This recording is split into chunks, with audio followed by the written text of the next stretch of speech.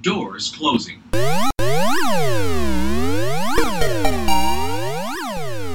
Ladies and gentlemen, it's time for the Pie Factory Podcast.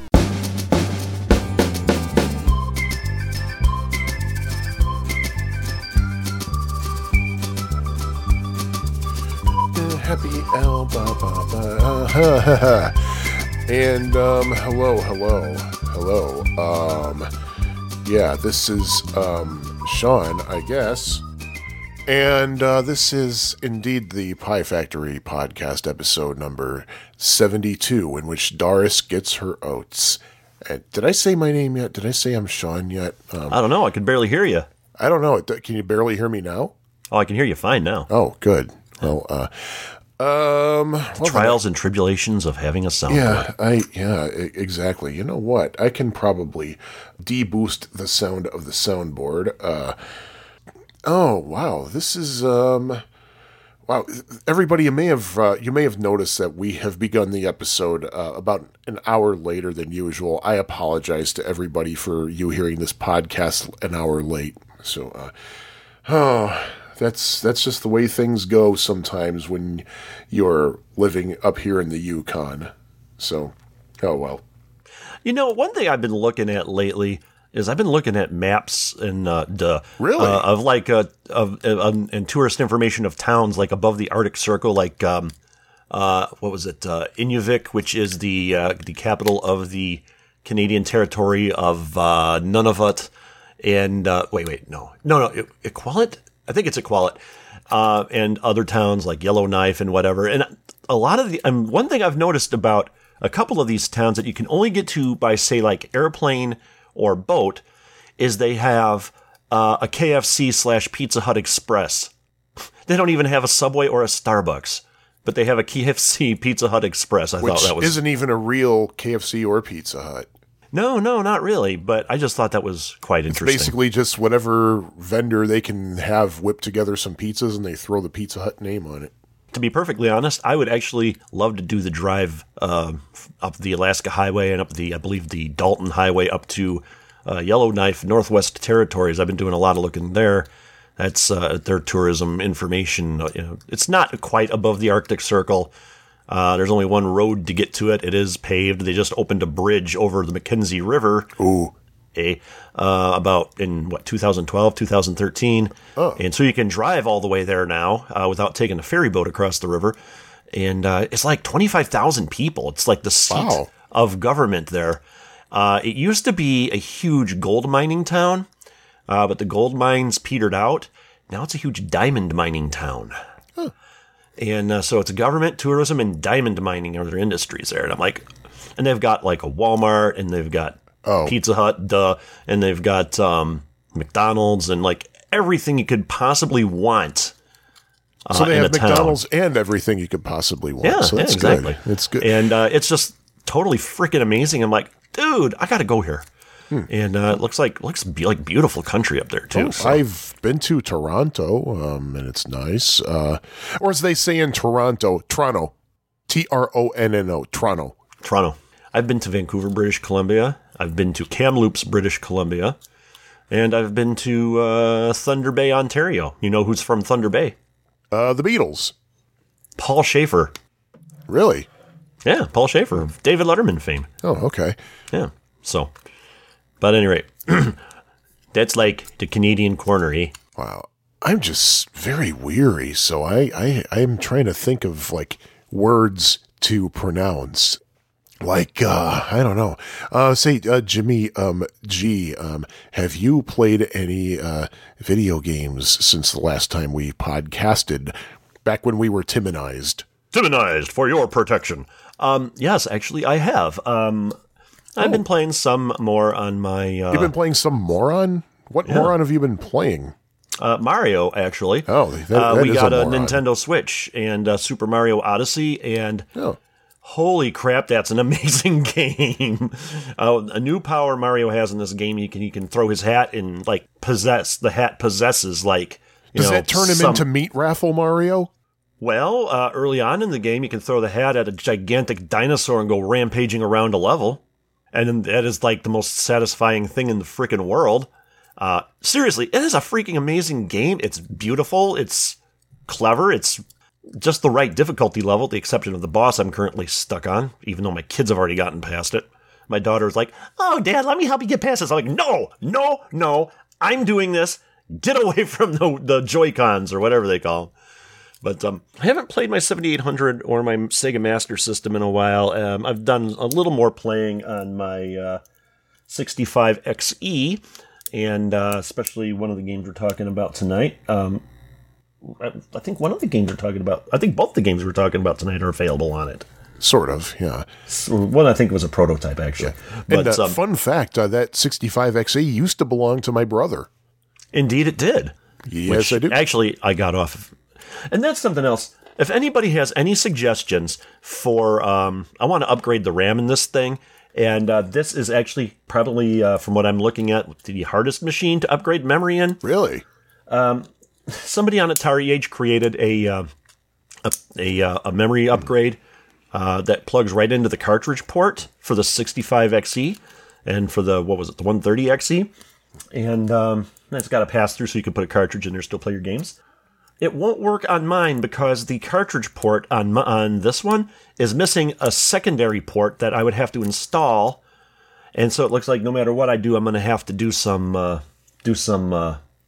soldering, and I don't want to do that. But I've already talked to Mike Bowler, and he's said that he'd be willing to do some upgrades on it for me if just let him know. So I used to talk a while back about trying to build a set of paddles for the 2600 using slide pots. He's actually he took my idea and he's running with it. So I'm hoping to hear about that before too long. I'm actually kind of excited. I was going to do it because it didn't sound like it would be that hard to do, but I don't know much about electronics. He did loan me some beginner's electronics books a while back when he did my 7800. Did the video upgrade for me. So, but I haven't actually gotten a chance to crack those open yet. But he's a good guy. Listen to his podcast, Skeptic's Guide to Conspiracy. It's a weekly or sometimes bi-weekly podcast about conspiracies in the news, and he takes a strong skeptical approach to them. And And I know we've said this before about his podcast, but link in the show notes. Yep. And I wanted to mention something earlier about an idea for a special episode. I put it in the Cabinet? In the cabinet, in the spreadsheet. So, anyway, so that's what I've been doing. And I've been thinking about picking up the new Legend of Zelda game on the Switch, which looks really good. Oh, yeah, and I forgot to do this. But we talked a long time ago, we talked about the Versus Super Mario, and really the Versus cabinet for Nintendo arcade games. Yes. And Versus Super Mario Brothers is on the Nintendo Switch in the, what do they call it, Nintendo Store or whatever. I think it's like $7. So, you can get that particular version of Super Mario Brothers for the Switch. Of course, it's not the one that was available on the NES. It was the arcade, much harder version, but, it's still fun. So, have at it. Did I do good? I don't know. Okay, so. Yeah, that's what I've been doing. I'm not a Nintendo fan at all. I'm really not. So I can't really say if you did good. I used to be a huge fan of Nintendo when the NES first came out in the United States, and then it had. But then I started reading up about all their what I considered shady business practices they would do, which I consider partially one of the reasons why the 7800 didn't take off, because it affected the software library of all of their competitors. And really, I blame that also for one of the reasons why the Sega Master System didn't take off as well as it probably could have. Obviously, there are other reasons. That's probably a minor reason, but still, I mean, Nintendo locked up all of those things. But eventually, Nintendo started relaxing their policies and that, and they got rid of the exclusivity. And I understand why they did all of that, because they didn't want to have another video game crash. But it still kind of, sucked. But I like Nintendo. I harbor no ill will against them. I'd rather play a Nintendo than a Xbox of any sort, or a PlayStation of any sort other than the first two, which I've actually never played anything other than the first one. But other than that, yeah. I think I know what it is, and why I could never really latch on to modern video games. And it was Tim Evans, of all people. Well, I shouldn't say of all people, but Of all the people you know. all the people I know, it was Tim Evans who was really able to like kind of bring it home for me. I remember hearing him talk about it on Super Podcast Brothers some time ago. When we first started playing home video games, Atari and television, those kind of things, the whole point was to bring the arcade experience home. Right. But Nintendo's approach was completely different. It wasn't even considering the arcade when the NES came out. And that's kind of what led the way to, I guess, to that just started a completely new trend. Like, the arcade isn't even a thought anymore and hasn't been for a long time. And the thing is, that's the kind of video game that I like, a game that will bring an arcade-like experience home. I would disagree with part of that because the original lineup of games for the NES were very hard arcade heavy. They had like Donkey Kong Jr., Popeye, Mario Brothers, and then of course Nintendo had all of their Versus machines with different versions. They put NES games in the arcade basically, which crossed over. I guess that's not really the same thing, but I mean, Q*bert was released for the NES, Gyrus. Now, to be fair, I don't like some of the stuff they did to some of those games. I didn't like. I played the NES Gyrus a few times, and I didn't like the addition of the boss or a lot of that stuff. But they also had Spy Hunter, which was really my favorite version of Spy Hunter on the NES.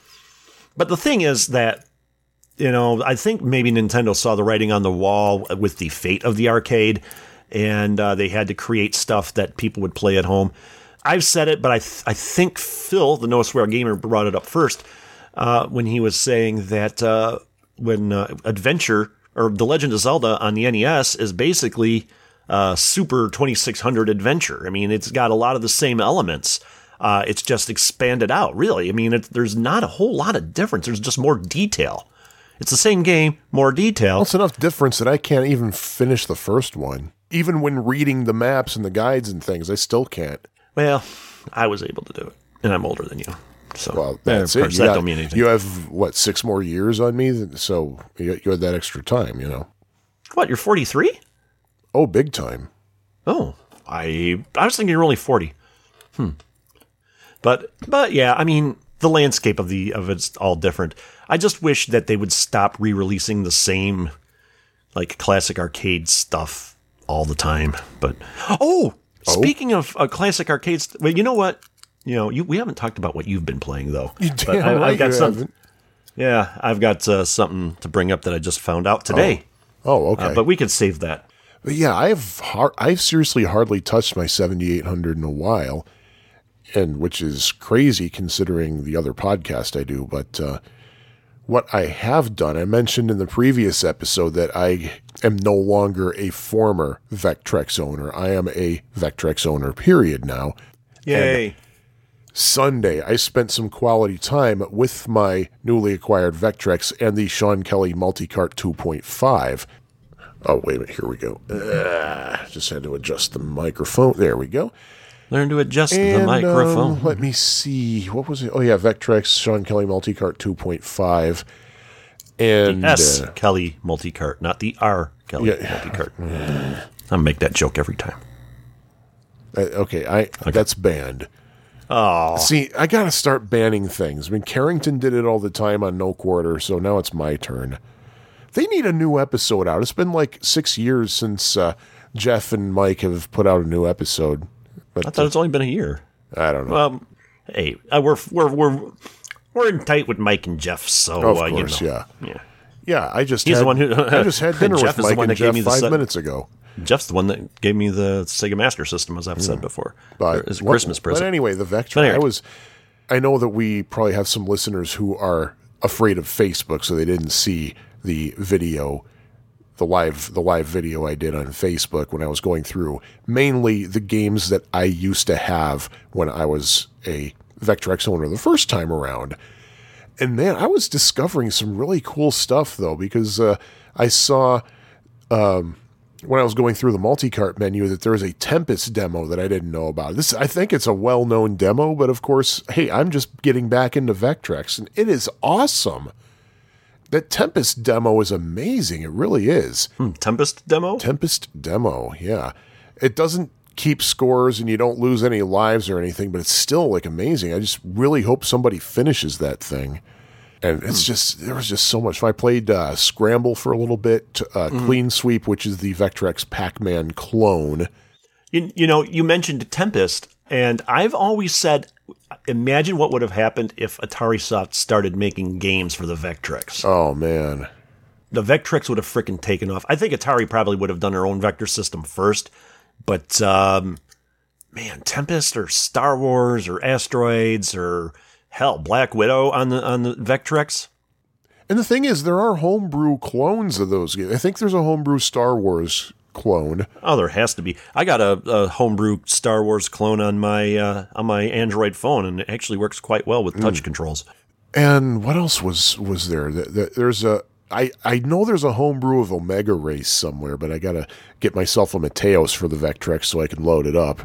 Does the Mateos Vectrex use the same burner? It uses the same burner, yes. Okay. Oh, that's quite nice, actually. And so yeah, I played Scramble. Oh, am I keeping you up? Berserk, Starhawk, which so far is of all the games that I've played on the Vectrex so far, that's the only game where I felt, man, I really wish I had the overlay. Because when I first had a Vectrex, I rarely used the overlays because they didn't really add anything to the game. And in fact, they were kind of distracting because they scratched way too easily. Oh, and really? I saw more. The scratches were really, really thin, but they were still easy enough to distract from the gameplay.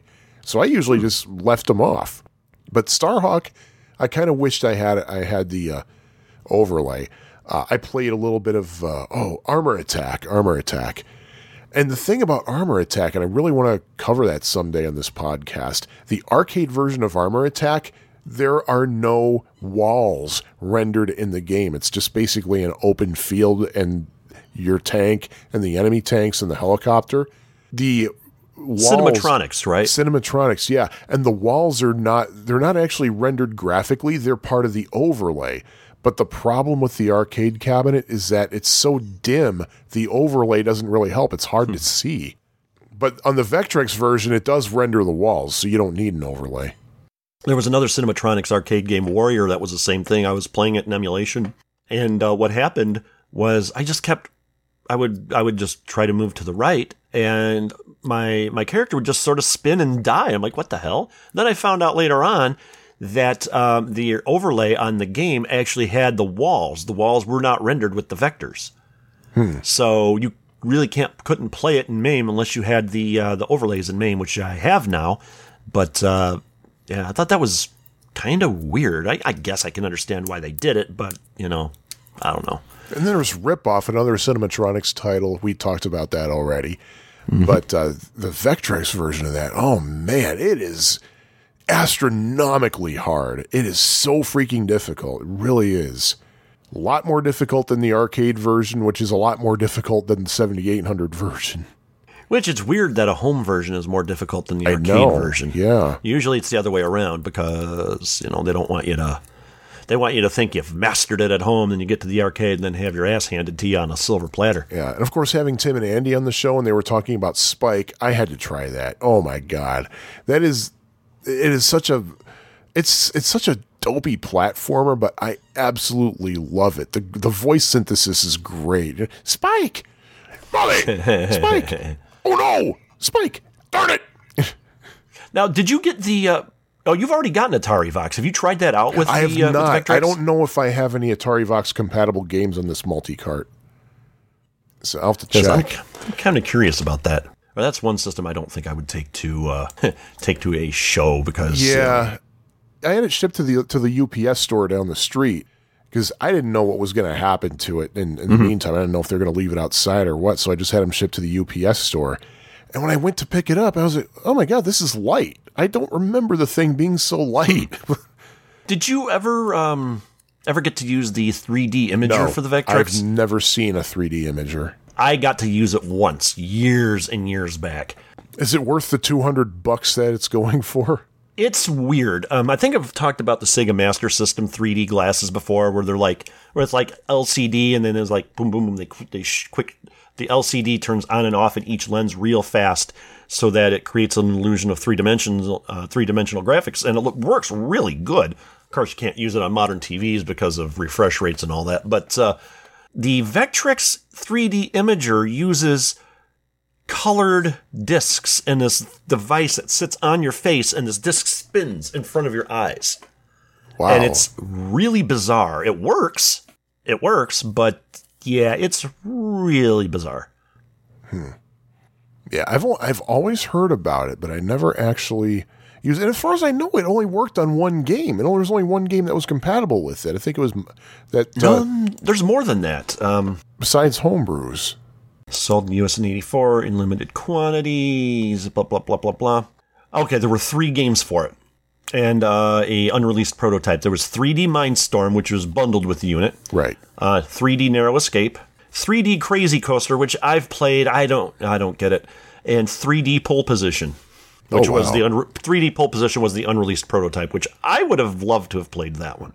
I'm surprised at how Pole Position is really good in the Vectrex. I was shocked. I didn't think a racing game would render very well, but it actually is pretty good. I was impressed. But I basically I basically need to get to bed. Oh man. But yeah, you and me both. I basically vegged out on the Vectrex for a while and this past Sunday, and I was like, man, I need to make sure that I never ever ever let this thing go. You know, I'm looking at the Video Game Critics website right now, and I have the full, complete list of Vectrex games pulled up here with the grades, and I have them sorted by grade. And just looks to me, just from a cursory glance, it looks like the Vectrex has the lowest percentage of bad games of any system I've seen reviewed on Video Game Critic. Granted, it didn't have a real huge library in the first place, no, but still, it's only given an F to 4 titles that it's reviewed, and 1, 2, 3, 4, 5, 6, 7, 8 Ds out of however many games they have released. When I was going through the game, I still haven't touched nearly all of the games on the multi-cart yet. There are only 2 that I didn't like, and they were both homebrews. One was Vector Invaders, and the reason I didn't like it is that it was so freaking slow. Vector Invaders. You hit the fire button, and the your laser moves up really, really, really slowly, and it was just really annoying. You'll be happy to hear this. Video Game Critic gave Vector Vaders a D. However, there's a Vector Vaders 2, which the is director's much cut, better. Which he gave Vector Vaders a D and Vector Vaders 2 a B. So, and I think I know what they did there, because keep in mind this is all vector graphics, meaning that basically, anytime you have an angle, that's another calculation being made. Mm-hmm. The graphics in Vector Vaders are pretty close to the actual original Space Invaders. Vector Vaders 2, the graphics are a lot simpler. They're more kind of boxy than anything else, but the game moves at a reasonable pace. Oh, dude, there's a Kaboom homebrew for the Vectrex. Yep. Vaboom. Yep. There's a Tour de France game. Yeah, I think that's a homebrew too. And I know it's available on iOS, but what the heck is it called? It's like Vector or Vectrex Reborn or something. I don't remember. If you do a search, if you have an iOS device and you search the App Store for Vectrex, you will find it, and it's free, I believe. Yeah, I didn't pay for it, but it's free. And the cool thing is, all the Vectrex ROMs have been declared public domain. I have seen that. GCE actually said, you know what, if you want them, they're yours. So because of that, I mean, normally the folks at Apple don't allow emulation, but since they're public domain ROMs, they can be emulated legally. Mm-hmm. Sweet. Which is why it's available in the iOS store thingy, whatever, that I can't think of. But so that's Vectrex Corner. That's what I was doing. I was playing some Vectrex, and of course playing the 2 games about which we will be talking about in the 72th episode, which is this one. Momentarily. Yeah. I got some news. Do you have any news first? Well, actually, yes, I do. Oh, do tell. There's more information about the Atari box. I thought we ended that. Well, they announced something. Well, I don't care. I just took the other day. I took the intro and outro off the soundboard. Yeah, don't worry about the intro outro because we're probably not going to talk about it much. But for those keeping score, yeah, they made an announcement the other day. And that announcement is they're going to make an announcement next week at the Game Developers Conference about the Atari box. And that's the announcement they made. Here, let me announce how much I care. There, I'm done. Wait, no crickets? When I transferred the soundboard over to my other computer, I didn't put that sound in there. Hyde St. Pierre post-produced the show badly. Well, actually, no, he isn't doing post-production yet. No, but this is a pre-production. Let's not open up that can of worms right now. Yeah, it is contract and negotiation time. Oh, God. Oh, well, but anyway, the news I have, we're an arcade game podcast, but yet so far we've pretty much just talked about home video games. So, of course, my next we've talked a little arcade in relation to home games. My next news item is about home video games. There's a store on the north side of Chicago called People Play Games, and I've heard of them. Yeah, that's actually the Atari 5200 that I traded you for the 600 XL. That came from People Play Games. Oh, okay. And they're actually closing soon. Oh no! The day before the Friday of the weekend of Midwest Gaming Classic, which I believe is April 14th. It's a month from right now. Yeah. They are closing, I'm guessing, permanently. They posted an announcement on their Facebook page.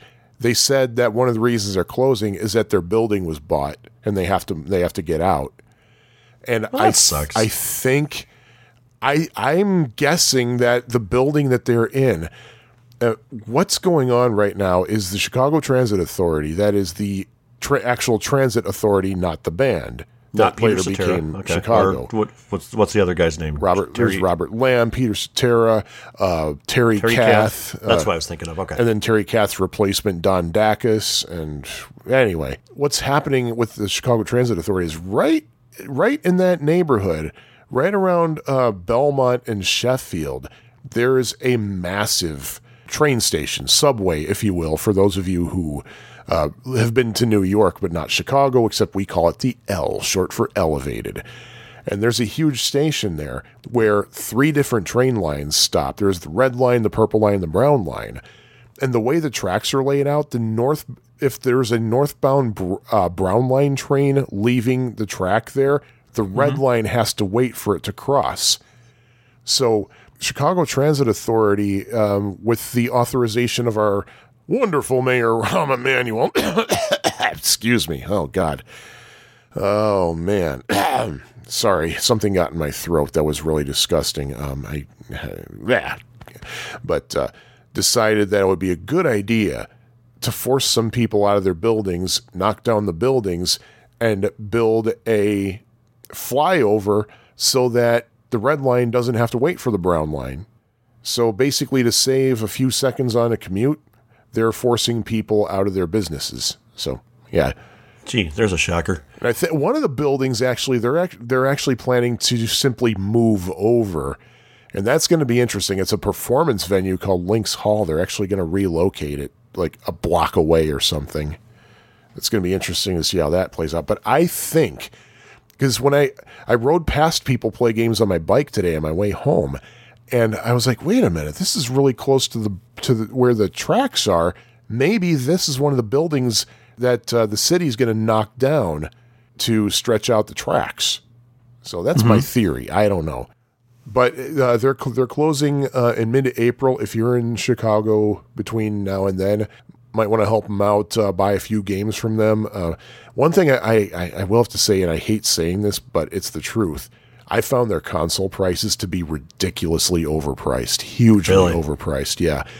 I mean, it makes the ridiculous eBay ones look good, but at the same time, that neighborhood is probably pretty high rent, so I can't really necessarily blame them. And for what it's worth, the 5200 I got from there, I only paid $50 for it. Oh, did I mention, speaking of 5200, that I got the Best Electronics yes. kit for that? Yeah. It's worth the money if you've got malfunctioning 5200 joysticks. It's easy to install, and it's worth every penny. Oh, and also there's a new barcade that opened in Niles, Illinois. Oh? On, it's like 70-something. Actually, you know what? Let me look up the address. Give me a second here.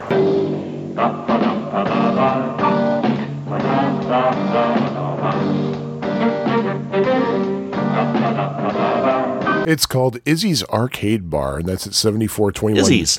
7421 North Milwaukee Avenue in Niles, Illinois. We've really got to do a tour of the barcades in Chicago at some point. Oh, and a friend of ours works there. His name's George Spanos. Oh, really? Yes. Does he? Yeah. Okay, maybe that's why it sounds familiar. It's in the same location as the Family Entertainment Center he's been working at for years. Oh, because if you remember from our interview with him, he's basically his whole life he's worked at family entertainment centers and arcades and stuff. So this is basically nothing new for him. He's been nagging me to come check it out. So I'm gonna probably do that. I don't know, sometime soon. You know, maybe we could make a stop on the way back or the way to Midwest Gaming Classic, which we are going to be at next month in almost exactly a month. At least from when we're recording this, it'll be pretty much exactly a month. Yeah. When we're releasing it might be the next day for all we know. Yeah, you never know. Yeah. And should we link that in the show notes? We should link that. Yeah, probably. And if Izzy's Arcade Bar has a website, we'll also link that in the show notes as well. But I don't think I have any further news. Do you have any further news? Oh, and Izzy's Arcade Bar does have a Mr. Do's Castle, by the way, which I don't think anybody else in our area has. Doc doesn't have it. I could have sworn does Doc have Mr. Do's Wild Ride? I could have sworn. The thing is, I could have sworn I actually did play Mr. Do's Castle at Galloping Ghost, but it's not listed on Arcade.com at his site. I think actually somebody who listens to this podcast, I'm not going to name names for just, I don't want to incriminate anybody, but told me that he actually donated a Mr. Do's Castle to Galloping Ghost Arcade, and they haven't put it on the floor, and I guess Doc doesn't think that people are going to want to play it. I want to play it. That's kind of a weird game. I'd like to play it, because I've played it in MAME, and it's like, oh, this is pretty fun. You know what? Thinking about it, though, if you think about it, is if you mashed up Mr. Do with Load Runner. Yeah. I think that's a good way of thinking it. Yeah, it is kind of a good way to think of it. But anyway, wow, you really are tired. Anything else? Oh man, I got no sleep last night. I had a really rough day, especially getting home because I took my bike today. Snow. The snow actually stopped at like 4:00. It got sunny out, but the thing is, that's when all the wind came, and biking against the wind after a full day of work in Still the cold. biking against the wind. Oh man, no, it's just no. Yeah, okay. Yeah, you know what? I don't like Bob Seger, so we can edit that out if you want to, right? Or not. Man. I don't care. But I got nothing else to say. Do you got nothing else to say? Oh yeah, just a little update about joysticks at Clutter here in Morris. Yes, do tell. They're actually up to 14 games now, and of course, I have since they officially announced the arcade, I have yet to go there. I was going to go there the opening weekend, but I never made it. But I do pop in. Actually, last time I was there was just before they opened the arcade, though, and I bought. That's right. I bought Lock and Chase and a few things for my 2600. They still have several Odyssey 2 games there that nobody's buying. They're not that expensive, and I'm thinking of, just picking them up, just seeing if anybody wants them. So Andy Ryerson, excuse me. Yeah. So excuse something in my throat there. That's a fun store to go through, man. Oh, I love going. One of these days when I feel like going into the middle of nowhere, I'll go there. But, hey, you got to come down here and come out to O-Net Gaming with me at some point too. That's a really interesting place. Yeah, I really want to, actually. I really do. So there we go. We'll see. We just got a new car. Might as well break it in somehow. So. Oh, yeah. I got a car, too. Not new. It's used, almost new. It's all I could afford. Yours is pretty new. It's only a 16. couple of years old. It's 2016, like 37,000 miles. Well, it's 40,000 now, but at any rate. Auto talk. Yeah. So. Did we have any errata? Oh, or goodness. Addenda? Do you have any? I don't think I have any. I'm trying to think. Do we have any? You know what? There's one way to find out. Let's look at our emails and stuff. Well, I don't think we got any emails. Unless someone... Nobody ever emails us anymore. Yeah. Let's see what we got here about our last episode. And let's snurp. No, this isn't really addenda and errata. It's just follow-up kind of things. Yeah. But it's still something we should address, though. Although, I have to say, S1500, RJ, on the Atari Age forums. Now, how did I know it'd be Tim and Andy? Because what other two people do we know? And we'll just leave it at that. Yeah, if there are two people, it's probably going to be Tim and Andy because we don't know any other two people that would join us. So, although it would be interesting to have Kevin and Ferg. I don't think they'd be able to put up with us, though. Ferg already put up with us once. I don't know if I'd want to put him through that again. Kevin's got too much talent for the room. Yeah, he really does. He would laugh very courteously and just say, "Nope." That's what I got to feel. Listen to Kevin and Ferg's Yes. Please Stand By. It is probably one of the funniest damn podcasts you'll ever listen to this side of My Dad Wrote a Porno. Oh, did you hear this sound? You know what that means? It means if you bomb the wall, you can get to a secret room where you could get a piece of the Triforce? Yeah, but what about this one? No, don't know. It means there's going to be a link in the show notes. Ooh. Not a Zelda. To Please Stand By, which is not a video game podcast, although it does have a video game segment. Talk a little bit. There's always a video game segment and a music segment. Oh God, what was the one? You know what? We could sit here and talk forever about their podcast, but listen to it. Yeah. And just one thing I should say about it is that I always make the mistake of listening to it at work. And I always have ice water on my desk, and I'm always drinking ice water at the most inopportune time.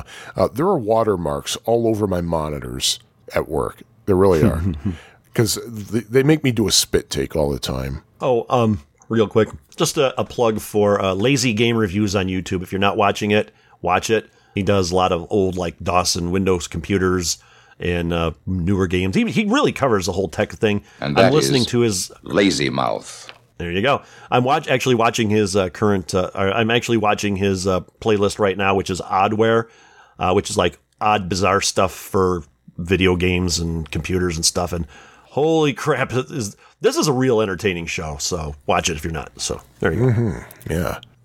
Yeah. We don't even need the love theme from Addenda and Errata this time. No, not really. That's real. Anyway, it's time. We talked about other people's podcasts enough. Let's talk about our podcast. Actually, the content. Should we talk about a couple of video games? Isn't that why we're here? I suppose so. That'd be quite a good idea. Quite.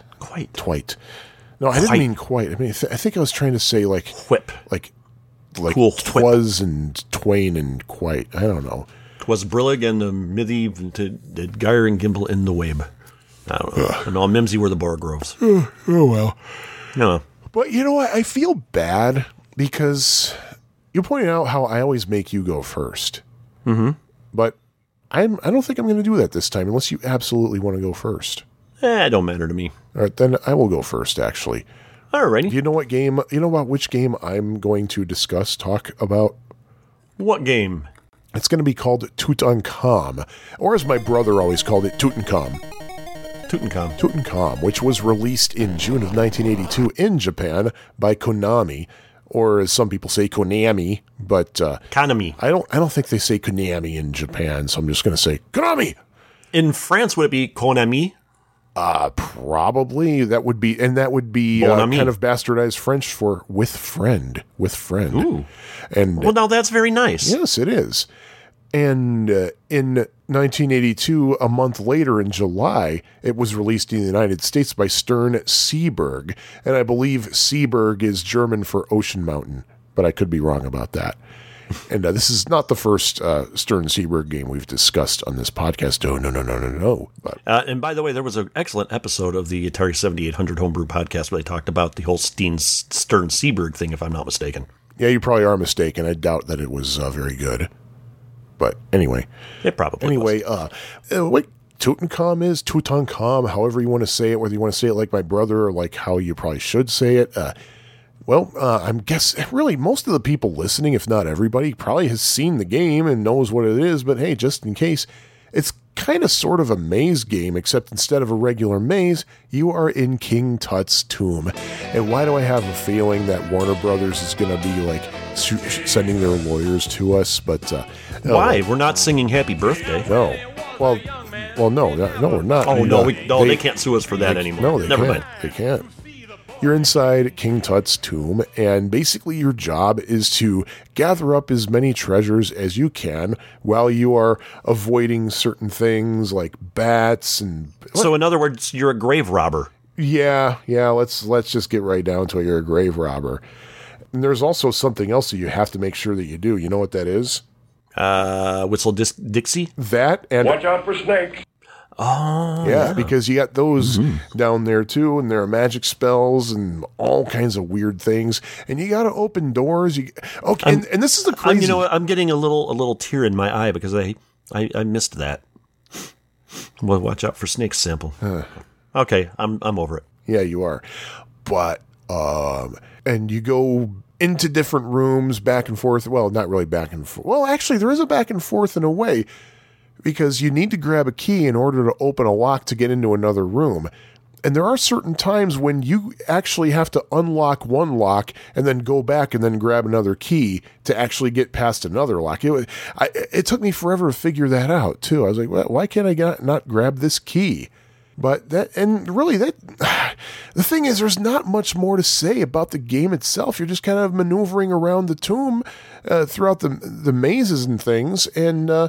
you're fighting off enemies, and you're just picking up. It's kind of like, all right, here's how I like to think about it. Tutankhamun is basically Pitfall meets Lost Tomb, which we talked about in episode 9, especially because there's so many similarities between Lost Tomb and Tutankhamun. Did Lost Tomb come out before or after this? Time for go to bed. Shoot. Yes, we know. Let's see. You opened a tab. Yeah, I hit Command T without switching to Firefox. Let me see. Because I always considered, when we talked about Lost Tomb, I always considered that in the Frenzy Berserk lineage. Talk about adding extraneous R's. And let's see, that was actually, yeah, Lost Tomb came first. That came out in January. Okay. But Lost Tomb was developed by Stern, though. This was developed by Konami. That's very true. That's interesting, though, because they do have a similar vibe. And especially... similar theme, but the gameplay is... Well, also the control panels are pretty similar. There's one huge difference, though. What's the difference? They both have two joysticks. They both have two joysticks. The left joystick... Let's talk about the Tutankhamun control panel first. The left joystick is your 4-way directional, and your right joystick is a 2-way fire button or fire joystick. You can fire one direction at a time in either direction, whether or not you're facing that direction. So it's basically kind of, in a way, kind of sorta. It's a 2-way excuse me a minute. This week in Robotron. In a way, it's kind of got that out a of the way. 2-way Robotron. Yeah, and immediately to the left of the joystick that's on the right, there is a flash button. And that basically, it's a smart bomb in a way. Everything on the screen, all the enemies on the screen get wiped out when you hit flash, and you're given, well, depending on how the dip switches are setting, I think by factory default, you get 1 flash per life. And you get 3 lives by default, with a bonus life at 30,000, I believe, and I think a bonus flash at 30. Well, yeah, they go hand in hand, so yeah, that makes sense. What about the similarity of the control panel, or lack thereof, between Tutankhamun and Lost Tomb? The big and really only difference is the fire joystick only fires left and right on Tutankhamun, whereas it fires 8 directions on Lost Tomb. Ah, right. Which... That's a bone of a lot of contention for a lot of people with this game, but I've got a different complaint about this game, which we'll get to a little bit later. Why not get to it now? Okay. When you're moving your character around, it moves with the Pac-Man theory of movement. You push a direction, and you will keep moving until you hit something. Yeah. Or you reverse the joystick. And that, more than not being able to shoot up and down, kills me more often. I was playing Tutankhamun earlier today. Yeah, I played a few rounds normally then, as I want to do, WONT, by the way. Oh, adjust my microphone. As I am wont to do, that I looked into cheats, and I found one where it's, I don't remember what it was labeled, but if you activated it, it snapped your character to the grid. So if you pushed the joystick to the right, you would move until you got to the next cell of the grid. Not until you moved all the way down to the end of the corridor. So it would basically follow the KC Munchkin. Yes, exactly. Okay. And I played a little bit better with that. I'm not a huge fan of in some games, the move until you hit an object is fine. I don't think this is one of those games, but that's just me. Yeah.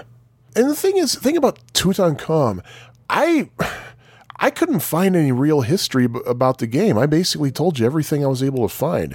It's like I say, about this podcast is we basically go out and we learn about these games, we play them, we critique them, and we present our findings to you, our friends. And I didn't really have a heck of a lot of findings with this.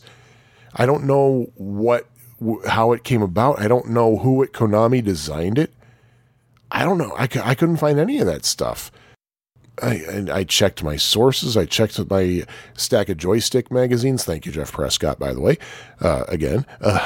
And all I can tell you is basically how to score points in the game. If you hit a snake, you get 20 points. If you kill a oh man, what are those things? They're not really. One source calls them monsters, but they're really something else. I don't remember what. Griffin? I think so. Yeah. If you're zapping the monster, you get 40 points. The bats, the thing is, the bats look more like butterflies to me. And if you kill one of those things, you get 60 points. And okay, now we haven't talked about ports yet. No, we haven't. I'm gonna have to spoil a little bit. There was a port on the Atari 2600, and what you're thinking are butterflies. If it's the character I'm thinking, in the manual for the Atari 2600 version, they call it a tsetse fly. A tsetse fly. Do you have any tsetse flies? Yeah. And by the way, I just did a little quick look here. Programmed by H. Tanigaki. Oh, yeah, courtesy of our friends at the cutting room floor. Yeah. Don't copy this program. All left reserved. Wait, was that in your notes? No, it wasn't.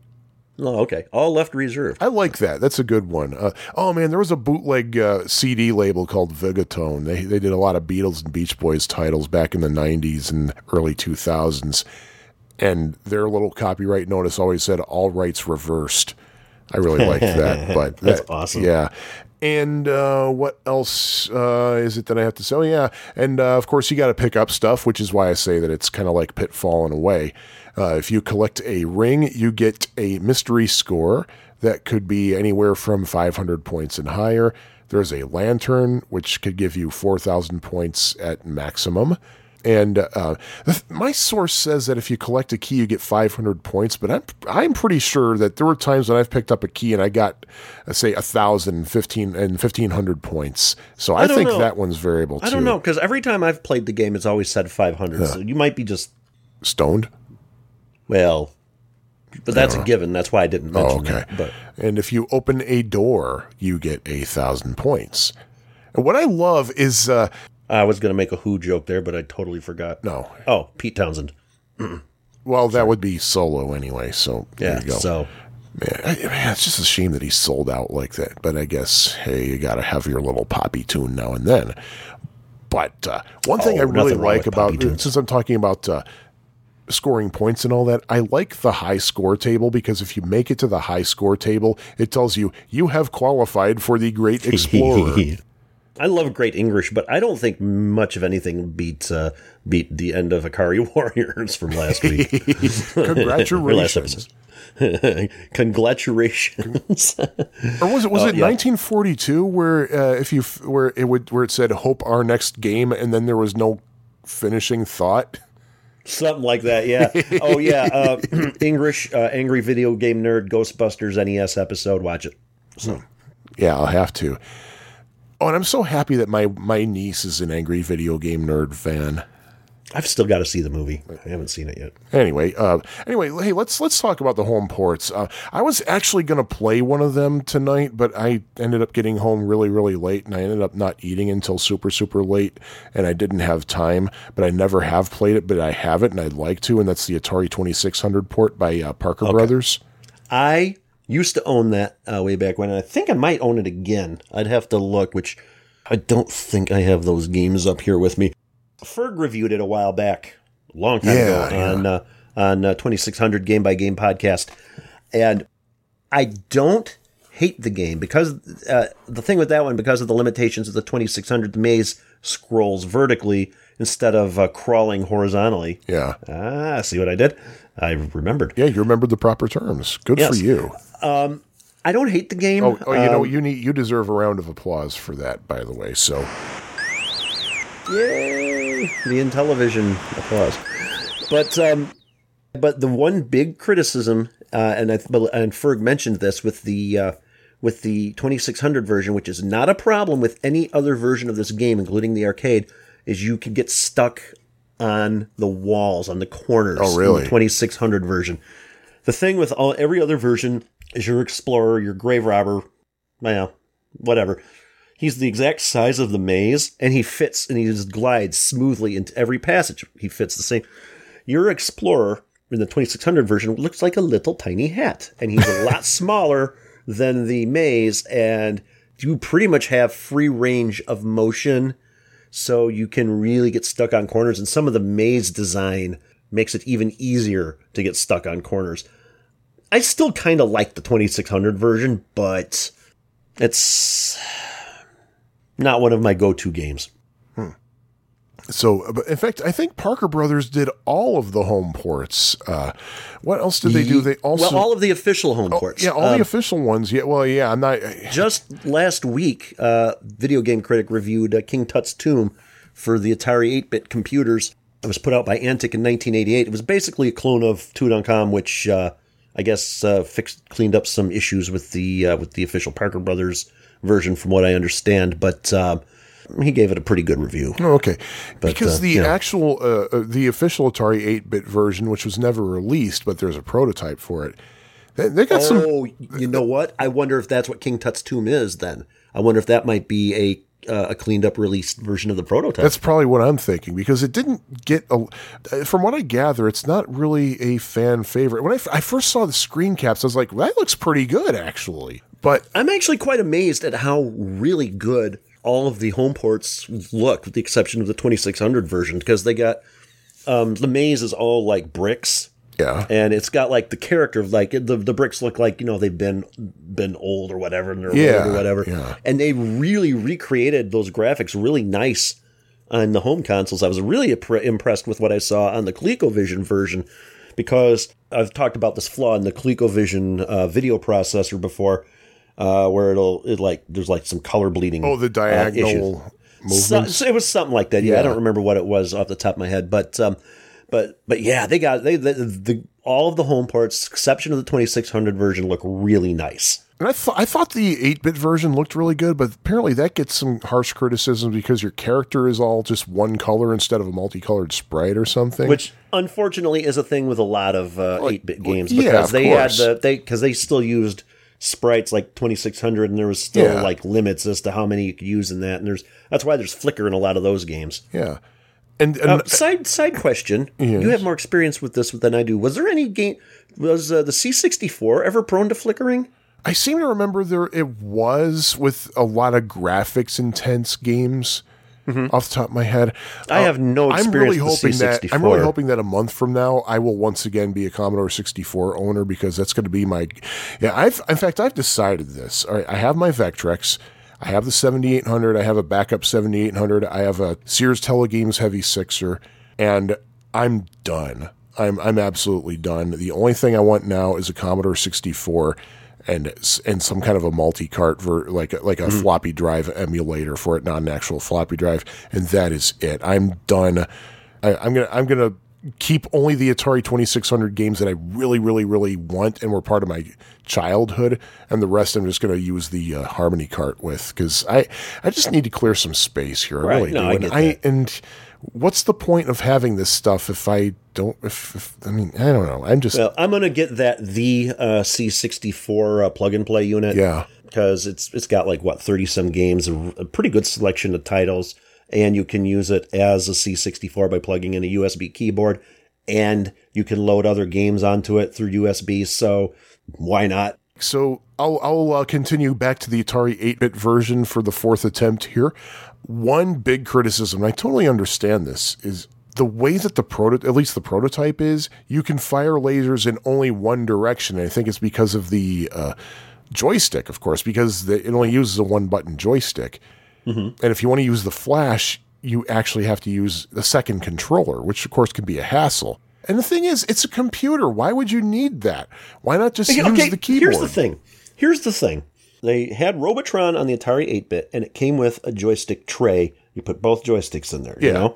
Why couldn't they have just used something like that, and then one joystick to move, one joystick to fire left and right, and then use either or both of the buttons to fire the flash? I mean, yeah, right. The Atari 2600, the way they got around it is you fired in the direction you were facing, which kind of defeated the purpose of the thing, but I mean, it worked. I don't remember how they did the flash. I think you had to hold the button and move up and down. I think it was. Hold the button and move up or down, versus holding the button and moving left or right to fire normally. I believe that's how they got around that. Oh, if only there was some way we could find out by, say, reading a manual or something. To create a laser flash, hold down the fire button and at the same time move the joystick up. Okay, so I was almost right. Or they could have used a little grip attachment like they did with Omega Race. I don't know. They could have done that. Nah, too much trouble. Too much trouble. Oh, man. But and the thing is, like, it makes total sense for Tutankhamun to work on the other ports, like the Intellivision, the ColecoVision, and the Commodore VIC-20, because with those, you have as many buttons as you possibly could want. I mean, the Commodore VIC-20, obviously, that's a computer, so you could just use a key. I don't know if that's how it works, but if you wanted to, you had a whole QWERTY keyboard at your disposal. ColecoVision and Intellivision, their controllers on those, they have a whole buttload of buttons on them. So you could easily adapt those. By the way, Parker Brothers also did a version of Tutankhamun for the Odyssey 2. Oh, that's right, they did. Yeah, it was never released, but there was a prototype. And for a time, the prototype was actually available to download. I'm sure it's available somewhere, but the site that originally hosted it just kind of vanished, so it's not there anymore.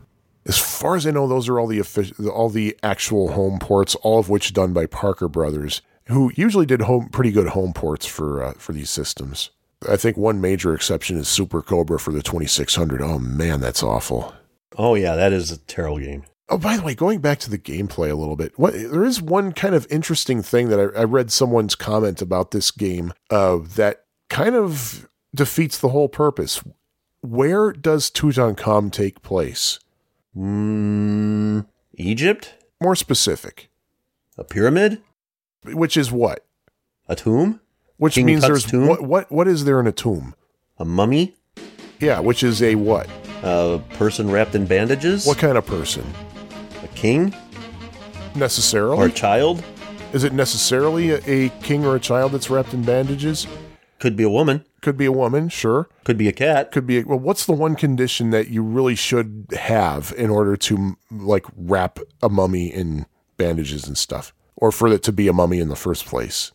Desert? Stone? No, not necessarily. Humidity? Moisture? Water?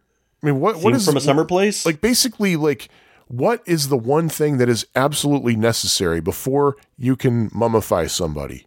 They got to be dead? They got to be dead. Okay. What is it with all zombies? What is it with all these snakes and bats and things in essentially a grave? The world may never know. The world may never know. And it kind of makes me think of another comment I read about the movie Blues Brothers. And the whole point of the movie is that Jake and Elwood have to raise tax money for The orphanage. The orphanage, which is owned by what? The Cook County Assessor's Office? No, the Catholic Church. The Catholic Church, which Should be tax exempt. yeah. So so basically that whole plot shouldn't even exist. Of course, there is. Sorry to go off topic here. Actually, not really, but there is one little caveat that I did see somewhere. Apparently, at the time that movie was made, there was talk in Cook County about starting to collect taxes from churches. Oh, really? So that might have been kind of what that was alluding to. But I was 5 years old at the time, so I don't know. But that's what I had to say about this. So yeah, you're in a tomb, yet there are all these living things in it. You wouldn't think there'd be all that life in there. Maybe some maggots or and other insects and things, but snakes and bats. And Watching out for what? Oh, I have to use that thing again. Why not? We're talking Watch about out for snakes. snake. There we go. That'll tide me over till next episode. Okay, I'm going to hold you to that, by the way. Anyway, Jimmy G, where did you first see and or play Tutankhamun? It was the Putt Putt Golf and Games on Essington Road in Joliet, Illinois. Shocking. Wow. Yeah. Where I first played the next game actually might be a little shocking. So Wow.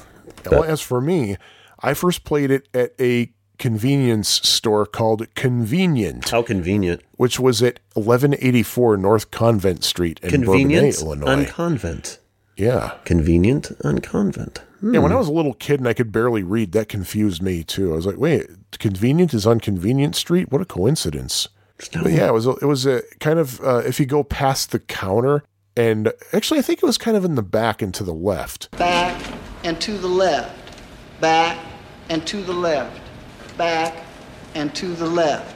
That's where it was. I remember I went to Convenient with my dad once and I saw Tutankhamun over there. I was like, oh my God, Dad, give me a quarter. I want to play. He's like, no, you have 20 games for your Atari, which I didn't, by the way.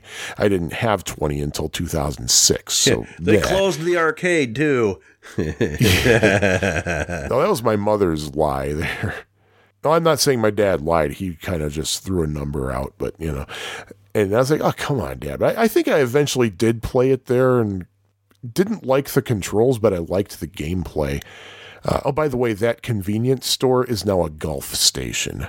I'm trying to figure out where this is because I used to live. Yeah, it was For a on time in Route 45 if you head north. It's probably about a mile down the road from Olivet. And if you're heading north, it's on the right side of the street. It's been significantly built up around there. Oh, I think I know where it is. It was really close to where I used to live, actually. It was walking distance, really, from where I used to live. So why didn't I ever walk over? I don't know. Oh, well. I think I know where. I think there's like a Culver's nearby. Oh, there it is. Okay, no, I see it. Okay, I know exactly what you're talking about now. Okay. Yeah. It's about 2 blocks up from the Culver's. If you don't know what Culver's is, it's probably one of the best fast food restaurants in the world. Probably, which means it opens itself up to the fact that it's not, and I promise you, it is not. Well, it's awesome. It's awesome. If you like salt that looks like food, go to Culver's. They have good shakes there. They have really good frozen custard shakes. I love Culver's. But I hardly ever eat there. I need to cut back on my salt is why. Okay, so at any rate. Yeah, so that's where I first saw and or played Tutankhamun. I know I played it at Underground Retrocade some time ago too. But anyway, why don't we give a little bit of love to people who scored some high scores, shall we? Let's. All right, going with Twin Galaxies. They track 2 different settings, actually. They track tournament settings, which actually I think it's specifically for Twin Galaxies tournament settings. Those settings are 1 flash per game, with an extra flash at 30,000 points, no bonus lives. According to Twin Galaxies, the record holder is Rob with 1 B on his name, Barrett. And Rob scored 622,040, and that was verified on July 25th, 2003 by a video submission. And Rob Barrett also has the marathon settings record, which is factory default. 3 lives, extra life at 30,000 points, and 1 flash per life. And his score was 2,791,880, verified June 5th, 2004, by way of referee, which tells me it was at some kind of live event, or just somebody like watched him over his shoulder or something. And by the way, Arcade.com confirms that that same score for Marathon by Rob Barrett, and it says that was performed June 1st of that year during Fun Spot 6. We've seen Rob Barrett's name pop up before, if I'm not mistaken. Yeah, we have. Relation to high scores. And Sean and I have a friend named Rob Barrett, and it's like every time I see that, I'm like, I keep thinking, did he? Oh, no, wait a minute, it wasn't him. Yeah, especially because he spells Rob R-O-B-B. Oh, that's true, he does, doesn't he? But this dude, yeah, which is why I said 1B when I was talking about this guy. B. Yeah, and tournament settings according to Arcade, this just shows you like how far back the records on Arcade.com don't go, because tournament record on that site is held by John McAllister. Now, I'm not trying to demean John's score or anything. It's just significantly lower than what the Twin Galaxies record is, but it's just kind of showing you like how it's not quite going back as far. His high score was 140,000, a hell of a lot higher than I'll ever get. And that was performed October 14th, 2017 at Grinker's Grand Palace in Eagle, Idaho. Hope to go there someday. And that was during Grinkfest 2017. I know where Eagle, Idaho is, and I'm trying to picture it. I've been to Idaho once. Yeah, because twice. My wife actually. and I have been talking about doing a road trip out west sometime, and when I know Idaho is one of the destinations, and I think Eagle is not terribly far from there. Man, you're making your plans. Talk to me. I've been out to the west quite a few times on family vacations. I can tell you all the things to see. Mm. Yes, I know places to go. And then I have to get someone to agree with me to go to those places too. Keep that in mind. True, but yeah, I don't think the person you have to get to agree would disagree with a lot of the places I would suggest. But anyway, what the heck else was this? This is not like? This Week in Geography. When is This Week in Geography? It's next week in Geography. Oh, yeah. Well, shoot. But what about your overall thoughts and words about Tutankhamun? Well, I really want to rate this game higher. One thing about Konami games from this era, and I believe we brought it up on Juno 1st was Konami released by Gottlieb, correct? Was it? Was Juno 1st Konami? I think it was. I thought it was by some weird obscure company that no one's ever heard of. Juno 1st. Oh yeah, it is Konami. Yeah, you're right. Okay, I thought so. And one thing we brought up when we talked about Juno 1st is the game had a really strong Williams feel to it in the sound effects and the visuals. Yeah, that's right. Tutankhamun has a similar vein. When your guy gets killed, first of all, the sound effects, the explosions, the lasers, and everything sound Williams-esque. When your guy explodes, the explosion looks like your ship getting destroyed in Defender or Stargate. And you can't disagree with the visuals or the audio in this game. I mean, they are really top notch, and they're cartoony in a way. They're not 100% like a Williams style game, but if Williams did a game like this of their own from the ground up, this is kind of what I would expect it to look like. So, I mean, it's a great looking and a great sounding game.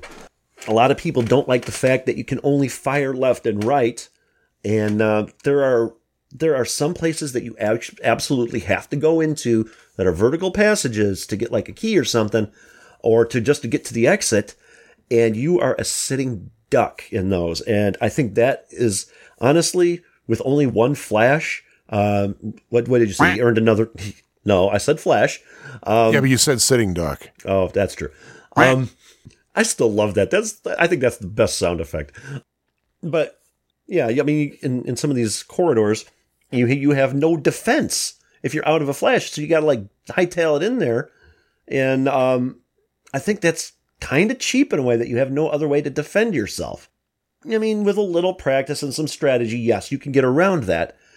But to me, the biggest problem with this game, as I mentioned before, is that you hit a direction, you keep going until you hit something, or you push up on the joystick, or you reverse. It just doesn't like stop you. And I think that would make the game actually even a lot more playable than having 2 4-way joysticks. 2 4-way joysticks, I think, would make the game maybe a little too easy. I I don't know about that. I don't know Yeah, if I maybe, agree maybe with not. that. But again, I think it could use with the movement situation in the game would make it a lot. Would I think tighten the gameplay up quite a bit. This is not really one of my go-to games. I mean, I played it a lot way back, during the golden age of the arcade. I played it a lot then, and as I said, I liked the 2600 version to a degree, even though it's not one of my go-to games again. But I can't rate this game more than a 3. It just seems to get too hard with the control scheme, and that's this game's really only flaw is its control scheme. And, I don't know. That's my opinion, and I am sticking to it. Yeah, and of course you are, and I kind of agree with that. My rating is also going to be 3 continues. It's one of these games that I really want to like a lot more than I do, because it's got a lot going for it. It really does. And I think it just makes itself a little bit too harder than it needs to be. It really does. It gives you way too many opportunities to get yourself cornered. A few opportunities, great, but too many is too many. You know what I'm saying? Oh, and one other thing is with the firing that I noticed is that it's not rapid fire action. It's like it seems like you can only fire once in one direction, and you can't fire in that direction again until that shot is completely gone. Now, granted, it looks like a continuous line, but there's it's like one shot on the screen at a time, and that kind of hurts the game quite a bit too, I think.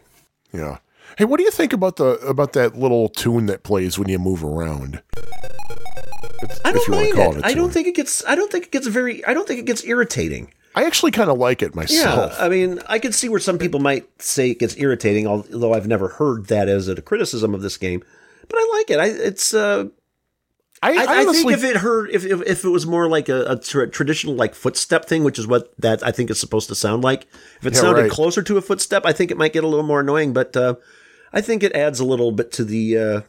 This game does have a little bit of a sense of humor. I mean, let's be honest. But I think it adds a little bit to the atmosphere of the game and lightens the mood a little. So I don't mind that at all. And I actually think I'd probably not.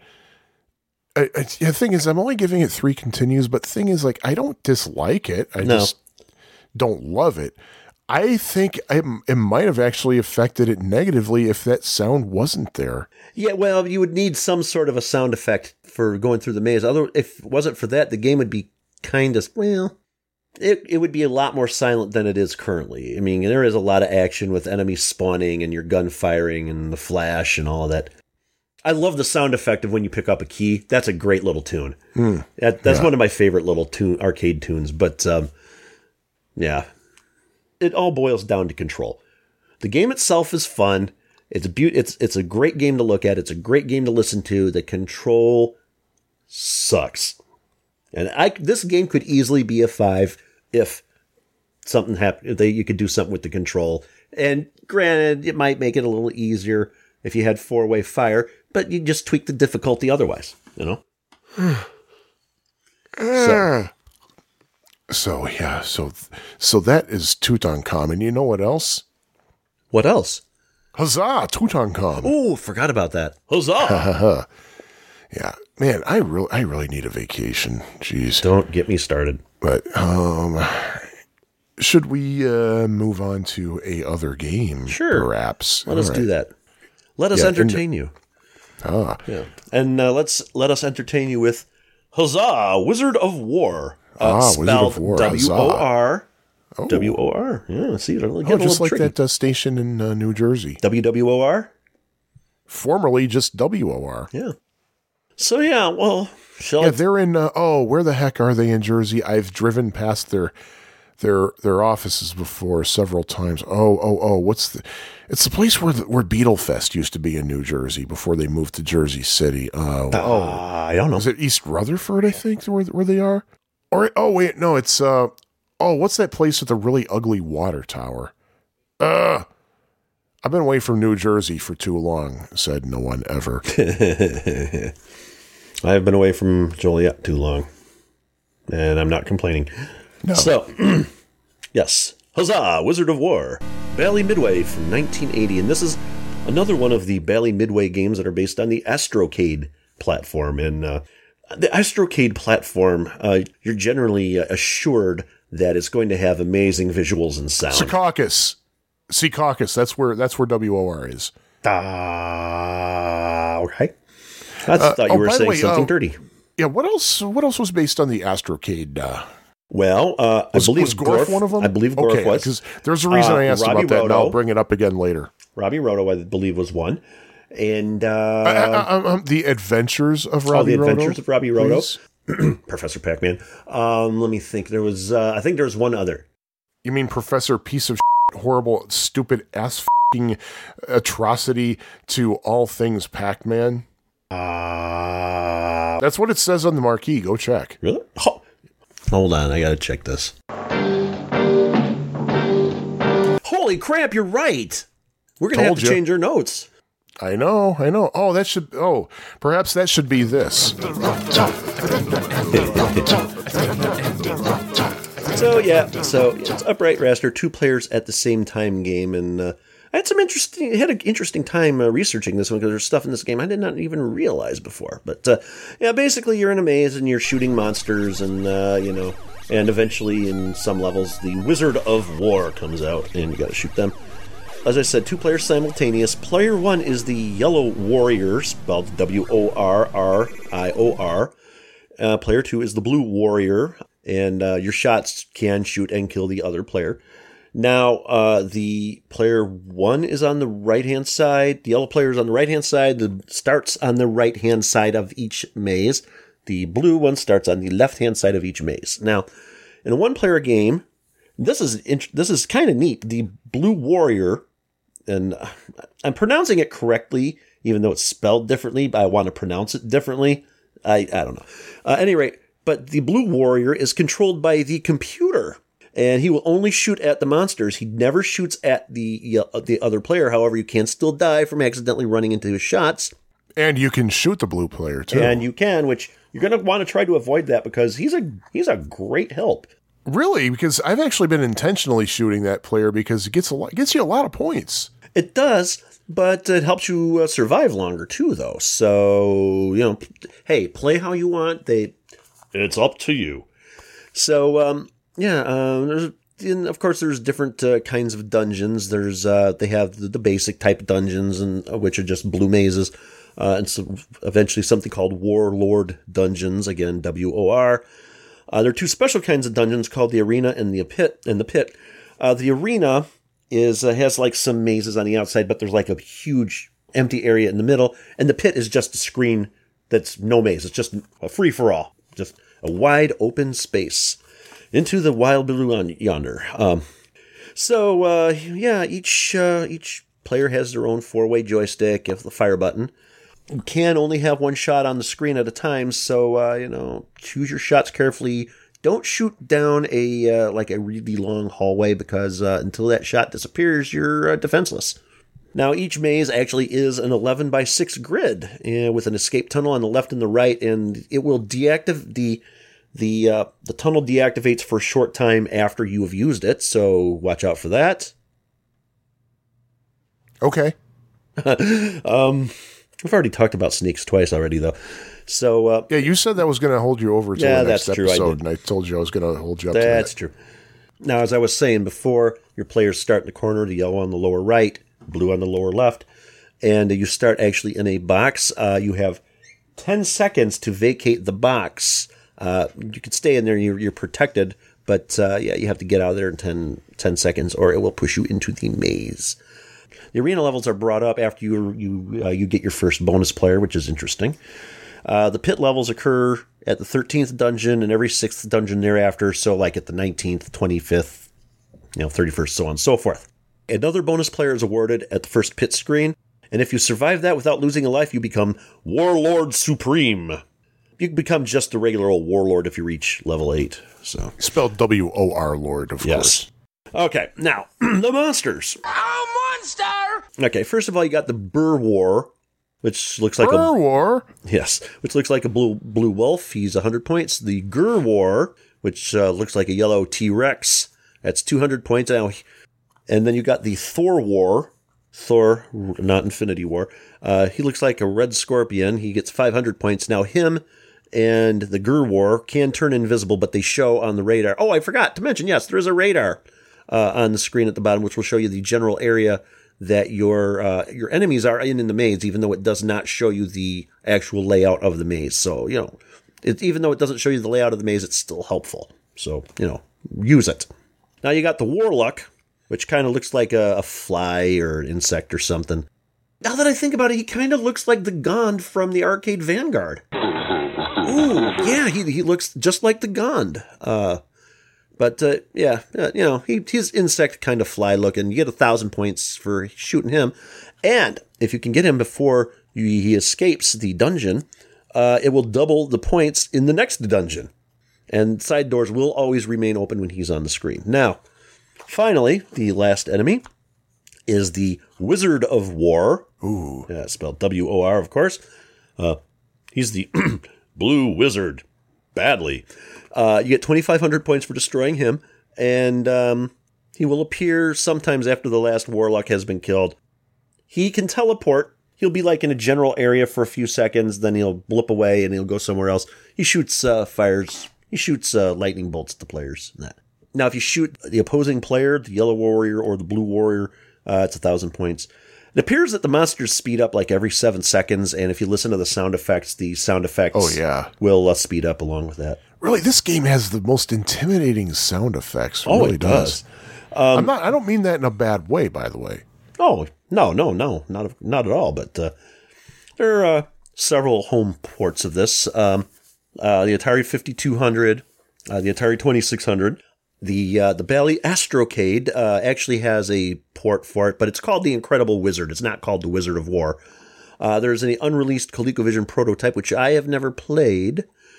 And it was also on the Atari 8-bit computer, the 5200 are basically the same, and the C64. One major difference between the home ports versus the arcade is that I don't believe the blue player, if you're playing a one-player, roams the maze on the home ports. I don't think so. In fact, I know it doesn't on the 2600, and I scoured the manual online this afternoon looking to find out about that, and I did not see anything about that. Played it on my 8-bit, and I did not notice that behavior, and I didn't see a way to toggle it. True story. I first played this on the Atari 2600. Loved it, by the way. I still do. I think that might be most people's first exposure to this game. And when I first played the arcade version, I honestly thought I accidentally started a 2-player game. I really did. I was like, oh, crap, did I hit the wrong button?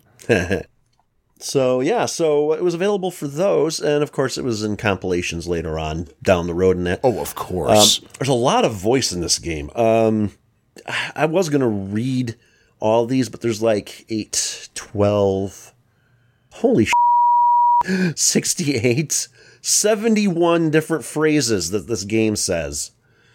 I'll just read a couple just to go through here. Hey, insert coin. Find me, the Wizard of War. I'm out of spite. Ha, ha, ha. And then stuff like Get Ready, Warrior. Kill Warlock for double score. Bur War, Gar War, and Thor War will do you in. My creatures are radioactive. Warrior fear, I draw near each time I appear. Ha, ha, ha.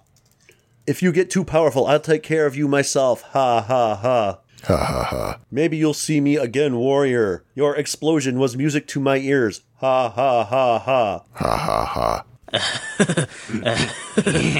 End of game. There's some end of game ones here. Come back for more with the Wizard of War. Ha, ha, ha, ha. The dungeons of war await your return, warrior. Deep in the caverns of war, you will meet me, warrior. The Wizard of War thanks you. Now, that was kind of polite. The Wizard of War thanks you. I have never, ever had a game tell me in a voice, thank you. Mm-hmm. You might say, thank you for playing, but, the Wizard of War thanks you. Yeah, if you say thank you for playing, you're basically saying, hey, because of you, somebody made money. Yes. But if you just say thank you, then it's more personal. But here's another one. Hurry back. I can't wait to do it again. He's your friend. Wow. He wants to spend time with you. The Wizard of War wants to spend time with you. And how can you hate a game like that? Oh, by the way, did you mention who designed Wizard of War? Like what company designed it? David Nutting and Associates. Yep. Or David Nutting Associates. Or David Nutting. I believe he actually designed it, I believe. So, yes. And I copied something into my notes and put them into this other thing in notes, and it didn't save. Hold on.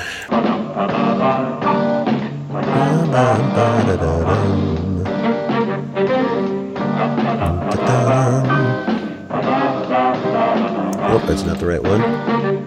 Is it this one? Here it comes. Bing! Ah, here it is. Okay. This is interesting. This is from the operator's manual. Putting the game into the self-test mode is the easiest and best way to check for proper operation of all the game's switches, controls, and major electronic components. The letters RAM, pronounced RAM, like the male animal, stand for Random Access Memory. The letters ROM, pronounced like the first three letters in the word romp, stand for Read-Only Memory. I got a huge kick out of that.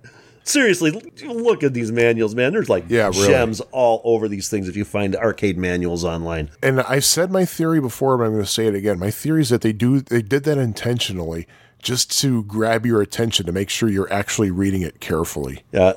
Yeah, or as a copyright trap. That too, yeah. Throwback to a previous episode. So a few other things here.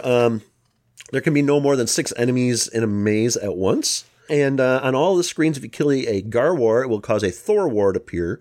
So, yeah, a little hint, no more than 6 enemies can appear in a maze at once. There is a rumor that if you shoot and somehow the Wizard of War appears on top of your bullet for the first time, that it will lock the game, but I've seen no evidence of this. So, there you go. There I go. There I go again on my own. And so I guess I'll ask you, where is the first place you played this? The arcade version? Well, funny you should ask. You were actually there when I actually first played it. Oh? I first played it at No Limit Arcade in Algonquin. I think it was back in 2011. Oh, that's been a while since we... Of course, they're not there anymore, They're not there anymore, no. Now, this is... I can't exactly remember 100% the first place I saw or played it. It was one of 2 places. I mean, I always knew that it existed. I just never saw it until then. But yeah, I mean, it was either at Putt Putt Golf and Games, again, Essington Road, Joliet, Illinois. I can't remember 100%. It was either there or Arcade and Keys. Talking about that place. You said that was worthy of a gasp. Yes, it was.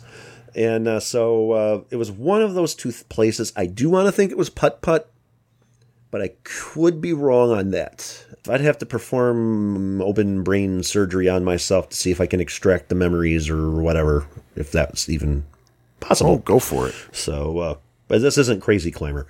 So, see, they say go for it. Yeah, I see what you did there. Yeah. But, that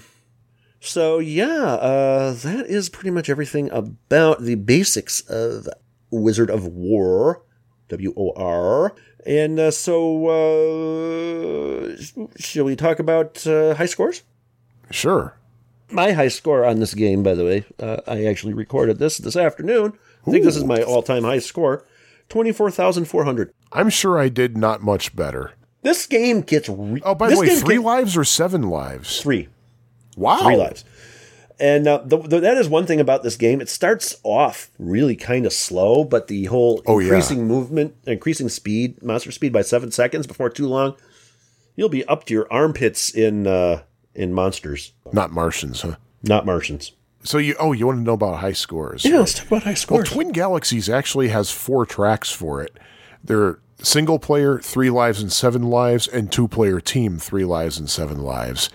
Single player 3 lives. Doug Lowry scored 485,200, verified July 21st, 2008 by way of DVD. Ooh. So somebody had to sit there and watch a DVD. I wonder if it was John Bruchek. Anyway, going on, there was a 2-player team, 3 lives. John Thomas and Josh Powell, who scored 1,303,300, and that was verified June 2nd, 2002 via referee, ergo live. Single player 7 lives, John Lowry again. He scored 627,400, and that was also verified by DVD on April 4th, 2009. And the 2-player team, 7 lives, once again, John Thomas and Josh Powell, 1,398,500, verified June 2nd, 2002 by way of a referee. And what's interesting, again, this just goes to show how recent Arcade.com is, how new their records are. Because they have Josh Powell scoring, according to their record, the highest score in the 3 Lives single-player track is Josh Powell with only 214,200, which was performed February 9th, 2013 at Galloping Ghost Arcade in Brookfield, Illinois. In the previous episode, somebody erroneously said Chicago, but it's actually Brookfield. And the 7 Lives track, that goes to Tim Vanderkolk, who, and this is why I was kind of impressed by your score of 20-some thousand and only 3 lives, because in 7 Lives, the highest record on Arcade.com is by Tim Vanderkolk, who scored 50,400. So, man, if you had 2 1/3 more games to play, or 1 1/3 more games to play, you probably would have beaten out Tim Vanderkolk. Ooh, I might actually get a high score on something. Yeah, and he scored that on Valentine's Day 2016 at the Underground Retrocade. Retrocade. Yeah, I think Tim is actually on some kind of a thing to get as many like number 1 scores in Underground Retrocade as possible. I mean, seriously, if you watch him play, like he's in extreme concentration. And he has glasses on too, so it kind of makes it makes him look like he's actually reading it. You know what I'm saying? Yep, I can sort of guess where you're going with that. Yeah. So, by the way, the reason that I asked about if Gorf was another Bally Astrocade game is because I heard from some people that apparently like some of the problems that tend to plague Gorf machines also appear on Wizard of War machines. Oh, really? Yeah. Oh, you know what? Also going back to, I know I'm backtracking again, but going back to how I said that I always knew that Wizard of War existed in the arcades. I've mentioned several times about Lincoln Mall and Aladdin's Castle, how that was where I'd play arcade games as a child once a month. There was another mall that we would go to occasionally. That would be the Orland Square Mall in Orland Park, Illinois. And I remember the first time we went there, I was thinking, okay, a mall this size and this nice, they have to have an arcade. Nope. They gotta. They didn't. Nope, they didn't. My brother said he looked through all the wings. He didn't see one. Yet one of my classmates at school told me, yeah, they do have one. It's called Wizards of War. And I think he took the liberty of bullshitting me. Or there could have been a store in there that actually had a Wizard of War arcade machine, and he thought you were talking about arcade machines and not an actual arcade. I have heard of that kind of a confusion before, though. I don't know if a 9-year-old would have really made that distinction. Well, I don't know. My cousin, when he was 9 years old, swore up and down that the game that Atari was promoting for the Atari 2600 was called Men's Pac-Man. So instead of Ms. Pac-Man. So you never know. You never know. So Sean, what do you think of the game? I think it's quite a fun, unique game, actually, because it's hard to see. You just don't really see games like that. You really don't. As I mentioned before, I think most people's introduction to the game was probably the Atari 2600 version first. Yeah. That was a good version of it, too. It's not bad, but after playing the Atari 8-bit version in the arcade, it's you can see... Well, I mean, it's obviously they had to scale it down for the hardware. The flickering in the 2600 version just kind of gets at me, because that's really got some bad flickering along the Pac-Man lines. Maybe not quite that bad, but still pretty bad. But yeah, most people had their introduction there. But it's, again, even with Professor Suckman to a degree, all of the Bally Astrocade-based games were really good in the audio-visual department for what they were. Well, and Baby Pac-Man, they don't really have the greatest audio visuals in that one. Baby Pac-Man is Astrocade? I think so. I know David Nunning Associates did that one. Yeah, I don't think they just did stuff on the Astrocade platform, though. But I have a feeling it was. If you really look at a Baby Pac-Man screen, that is not the same thing that's going on with the other Pac-Man games. It's definitely of lower quality. Well, I wonder if there's a way we can find that out. No, there isn't. It is impossible. Nutting and Associates did design the display chip. That's a topic we could do for another time. But yeah. I think the difficulty in the game might ramp up too quickly. It does get insanely hard really early. Yeah, but that's the thing is, it starts over with every level, but still, you have to get past that insanely hard difficulty to get to the next level. But in a lot of games, that would really, I think, be a drawback. But I really don't think so in this one. I think this is again one of those, I got to do one more try a game type games. Oh yeah. Because it's just the audio. I love the sound of when your player dies in the game. I'm sure Hyde will probably insert that in here. That is just an awesome sound effect. And as far as the visuals, the stars twinkling in the background, which again the 2600 version doesn't have, because of its, as we were saying before, and it's just a really fun game. And my only regret, well, really a lot of games that we've talked about on here, is that I just have not really played a lot of these games in 2-player mode with a second player at the same time. And this is one of them. It was awesome when me and you finally played Two Tigers in dogfight mode together, and then we've played Space Duel. Everybody's played Joust against somebody at some point, regardless of who you were playing with. But other than those games, I've really never played any of these against another player, and I really want to do that with this game, because this is a game that I've had to warm up to over time.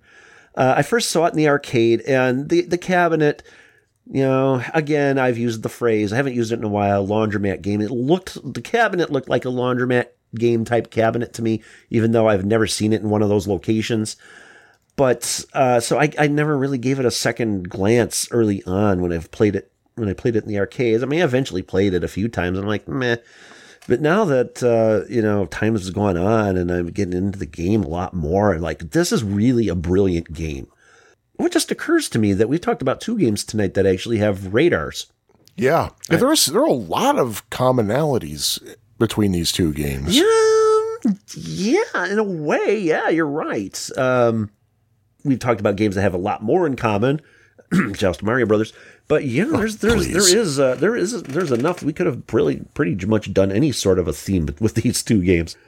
There's very little to dislike about this game. As I said, and I'm repeating myself again, difficulty ramping might be the only thing, but it's a fun game, and there's a lot of room for strategy, and just make sure you keep your eye on that radar, because you're going to be using it a lot, especially when more of the enemies turn invisible. Yeah, and by the way, the one thing I do want to add about this is if you have a Commodore 64, one game I really recommend, and I think this is really my favorite Commodore 64 game. It was a type-in program in Compute's Gazette magazine from 1988, I think. It was called Crossroads. It has very much a Wizard of War vibe, except the maze is a lot huger, and you get a butt-ton more enemies, but it is one of the funnest games you'll ever play on that platform. It really is. That's one reason I can't wait to get a Commodore 64 again, so I can play that again. As I was saying, I really like this game a lot, and I have to rate this game a 5. I'm going to give it a 4 continues. I mean, I can totally see someone giving it a 5, but yeah, this is absolutely a 4 for me. No lower at all. And I will say this, done. Before I started playing it this afternoon again, I was going to rate it a 4. But then I played it, and then I played some of the 8-bit, the Atari XE version of the game and some of the 2600 version of the game, and I'm like, this game is a lot deeper than I originally gave it credit for, and because of that depth, I have to give it a 5. There's just no way around it. This is easily a 5. This is easily a 5 for me, like I said. So yeah, I changed my opinion this afternoon. Wow. I'm sure I could have given it a 5 too if I actually had time to play it more and dig deeper into the other versions as well. But man, I haven't played the Atari 2600 version in probably 30 years. But I remember highly enjoying it. And I remember the transition to the arcade version. I was like, man, this is really good. They really did a good version of this on the Atari. But hey. I don't remember if we talked about it, but you remember when John Madden did the TV commercials for CBS games for the Atari 2600? I really don't. I honestly I'll have don't. to see if they've got some of those on YouTube. Oh, they gotta. Because the two I think their 2 first titles were Gorf and Wizard of War, and he did a thing about he did an ad for those games. They were awesome. Well, I'm sure that if we can find any of those, we will link them in the show notes at piefactorypodcast.com. But in the meantime, should we close the door on Wizard of War? Rhyme not intended, but very happy that it did. Oh, sure. And I actually did just find a Wizard of War commercial. Oh, good. But anyway, what should we do first? Reveal the theme or thank our friends or what? Let's reveal the theme first. Okay. And, can I reveal the theme? Sure. Since I always kind of defer that to you. I just want to see what that's like. Sure. All right, the theme, and this was actually Jimmy G's idea. I can't take credit for it. I'm just going to read it, or not read it, but say what it is. Games whose titles are intentionally misspelt. Mm-hmm. And is there a reason that they misspelled Wizard of War intentionally? Probably just to be edgy. Probably just to be edgy, kind of like Mortal Kombat. Oh, by the way, going back to the whole No Limit arcade thing, I found out about No Limit when I was watching WGN Morning News, which is a hysterical morning news program, and it's the highest rated one in Chicago, I might add, and I do add. And they actually did a story about No Limit. They actually had a couple of people stationed on there. I remember Mike Toomey was one of them. And he was at the Wizard of War machine, and he said, I like Wizard of War because they misspelled war. So that's something I have to say. And the reason that Tutankhamun is misspelled, well, it's because at one point Tutankhamun was supposed to be a horizontally oriented game. The screen was going to be horizontally oriented, just like anybody's TV set, but they decided to change it to a vertically portrait-oriented monitor, which meant the marquee was going to be smaller. And Tutankhamun, which is King Tut's full name, I guess, barring any weird extra words that might be in his actual full name, but I'm just saying, like, Tut is short for Tutankhamun. And the thing about that is they didn't have enough room on the marquee, so they just chopped off the two. I don't know. I find that to be kind of a lame excuse, though. Teenage Mutant Ninja Turtles. Maybe. That fits on a marquee. But, that's the rumor. That's the story we're told. And that's Exciting new Pac-Man Plus. That fits on a marquee. Well. And this is another thing, and this I love this. Anybody who's been to our Facebook page knows that there is a pressing of the pole position cartridge on Atari 2600 in which it is spelled, the position is spelled positin, and one thought is that maybe they just ran out of space and couldn't put all the vowels in there. Meanwhile, somebody had a vowel movement. Let me see. Which button is that on the soundboard here? There we go. There we are. Meanwhile, there's another Atari 2600 cartridge, not done by Atari, but by Mattel. The M Network game, the He-Man Masters of the Universe game. I don't remember the full title of it, but it's something like He-Man Masters of the Universe and the Castle of Grayskull and all the wonderful things that they've done from here until the end of time. And they managed to fit all of that on the damn label. Well, they shrunk the Masters of the Universe logo down to a size you can barely see too, though. Still, they were able to fit it, and you knew what it was. Maybe they just had the design already, and they just we don't want to pay the guy to change it. They just chop the rest of it off. Sure. That's a possibility. But hey, that's the theme. Game. That's kind games of whose titles were intentionally misspelt. Yeah. That have radars. Oh yeah, and they have radars, and and other things that I've forgotten. And you know what I want to do now? Cha-cha. Yes, very much so. Sweet. But there's something else that I want to try. There's one thing that I stole from the Amigos podcast, and I want to steal something else from Amigos podcast. I once heard John Bodovkar Schaller, do a word association game with his co-host Aaron Dowdy, and I want to do the same thing with you. Okay. I'm going to read off some names, and I want you to tell me like the first thing that these names make you think of. Okay. Starting with Richard Valdez. What does he make you think of? Exxon. Okay, great. How about Underground Retrocade? Like, what do you think of when you hear Underground Retrocade? Dundee. Dundee. Okay, how about Paul Steele? Big Paul Steele. Okay, and what does Keith Sheehan make you think of? Home. Oh, well, I can see that. Very nice. Jonas Rulo. Brothers. Jonas Greg Rulo Polander. The Blazer. Dun, dun, dun, how about Nathaniel Lockhart? NATO. And Art Guglielmo. Fine art. Oh, interesting. How about Tim Foley? What's Tim Foley make you think of? Artists. Tim Foley Ooh, artists. Interesting. How about Kyle Etter? Winner of the Atari 2600. Yeah, and he confirmed that he received part it. of his Yep. prize. Because we haven't sent out the other part. So, sorry, Kyle. You will be getting that, of course. How about Michael D'Angelo? Jersey. Oh, yeah. I believe he also has won one of our previous giveaway things I before. do believe so. I think he did. How about Rory Charles Coleman? Inside Job. Oh, interesting. How about Atari Bytes? Teeth. See, for me, I would have thought proper joystick position holding. Well, Even though he doesn't really point that out. I was that thinking much about anymore. the logo of the show, which has teeth. Oh yeah. I like his logo there. How about D. Alex? D1 and only Alex. Oh, nice. Anyway, why did I play word association with these people? Because they are our wonderful financial sponsors. They help this podcast through Patreon donations at patreon.com/piefactorypodcast. And if you would like to also help us out financially, we would absolutely welcome it. It's $1 a month, a little bit more if you want to give a little bit more, a lot more if you want to give a lot more. Patreon is spelled Patreon.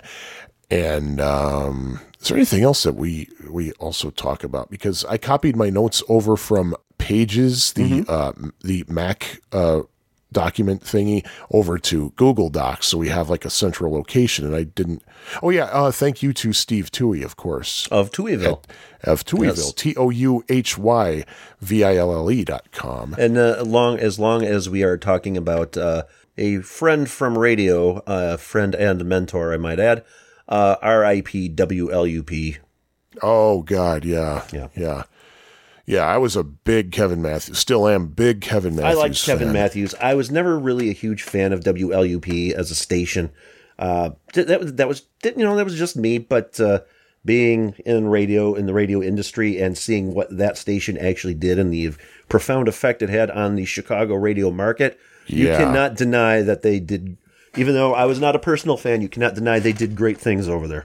Oh, absolutely. I mean, to me, I seem to remember I think it was 1997 when I was driving into Chicago. I was on 55, just about to get onto Lakeshore Drive, and I could see planes land at Meigs Field, and I had WLUP playing on the car radio, specifically Kevin Matthews, and I was like, man, this is ultimate Chicago for me. Here you go.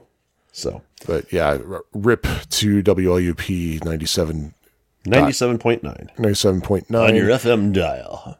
And it's being replaced with contemporary Christian music, which makes it fitting that the final hour of WLUP they started with Stairway to Heaven and ended with Highway to Hell, which just proves what I've been saying for months. That station was pretty much, that station got down to nothing more than just AC/DC and Led Zeppelin. Every time I'd switch it on, I'd say, okay, let's see what they're playing now, AC/DC or Led Zeppelin. Oh, AC/DC. They played the last three songs. I don't remember the correct order, but other than the last one, last three songs they played were Motley Crue, Shout at the Devil, yes, Number of the Beast, and the very last song was Highway to Hell by AC/DC. Yes. Well played. Very well played. And I'm a Christian myself, but I say well played. Oh, but anyway. We could go on about that, but that might be another radio episode. Oh, God, yeah. Yeah, I don't know if I'm ready to do another radio episode right now. We may have talked all we can as about much that. fun as we had with that one, and we got some really great feedback from that. Oh, yes, we did. I'm not ready to do another one. So, anyway, this is really super tired Sean in the But we city of forgot Chicago. to do something though. Oh, what did we forget to do? What other games we're talking about next time? That's because I forgot what games we're talking about next time, except for iRobot and Turbo. iRobot Turbo. and Turbo. I've been wanting to talk about iRobot for quite some time because that's you have been one of my all-time favorite games. And I tried playing it in MAME and I can't figure the damn thing out. So. It's actually once you get the hang, once you realize what the goal is, it's really not that difficult. It's just very, very abstract.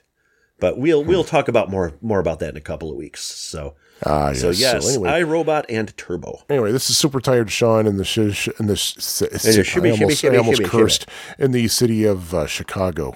And this is your old buddy, you know me, you love me, Jimmy G. Clean coal. And bye-bye. See, that was my oxymoron for the week. Oh, very nice. This episode of the Pie Factory podcast was edited and produced by Hyde St. Pierre. Opening and closing theme is The Happy L, composed by Sean Courtney. Love theme from Addenda and Errata was composed by Jim Goebel. Follow the Pie Factory podcast online via Facebook, on Twitter at Pie Factory PFP, or on piefactorypodcast.com. Support the show at patreon.com/piefactorypodcast.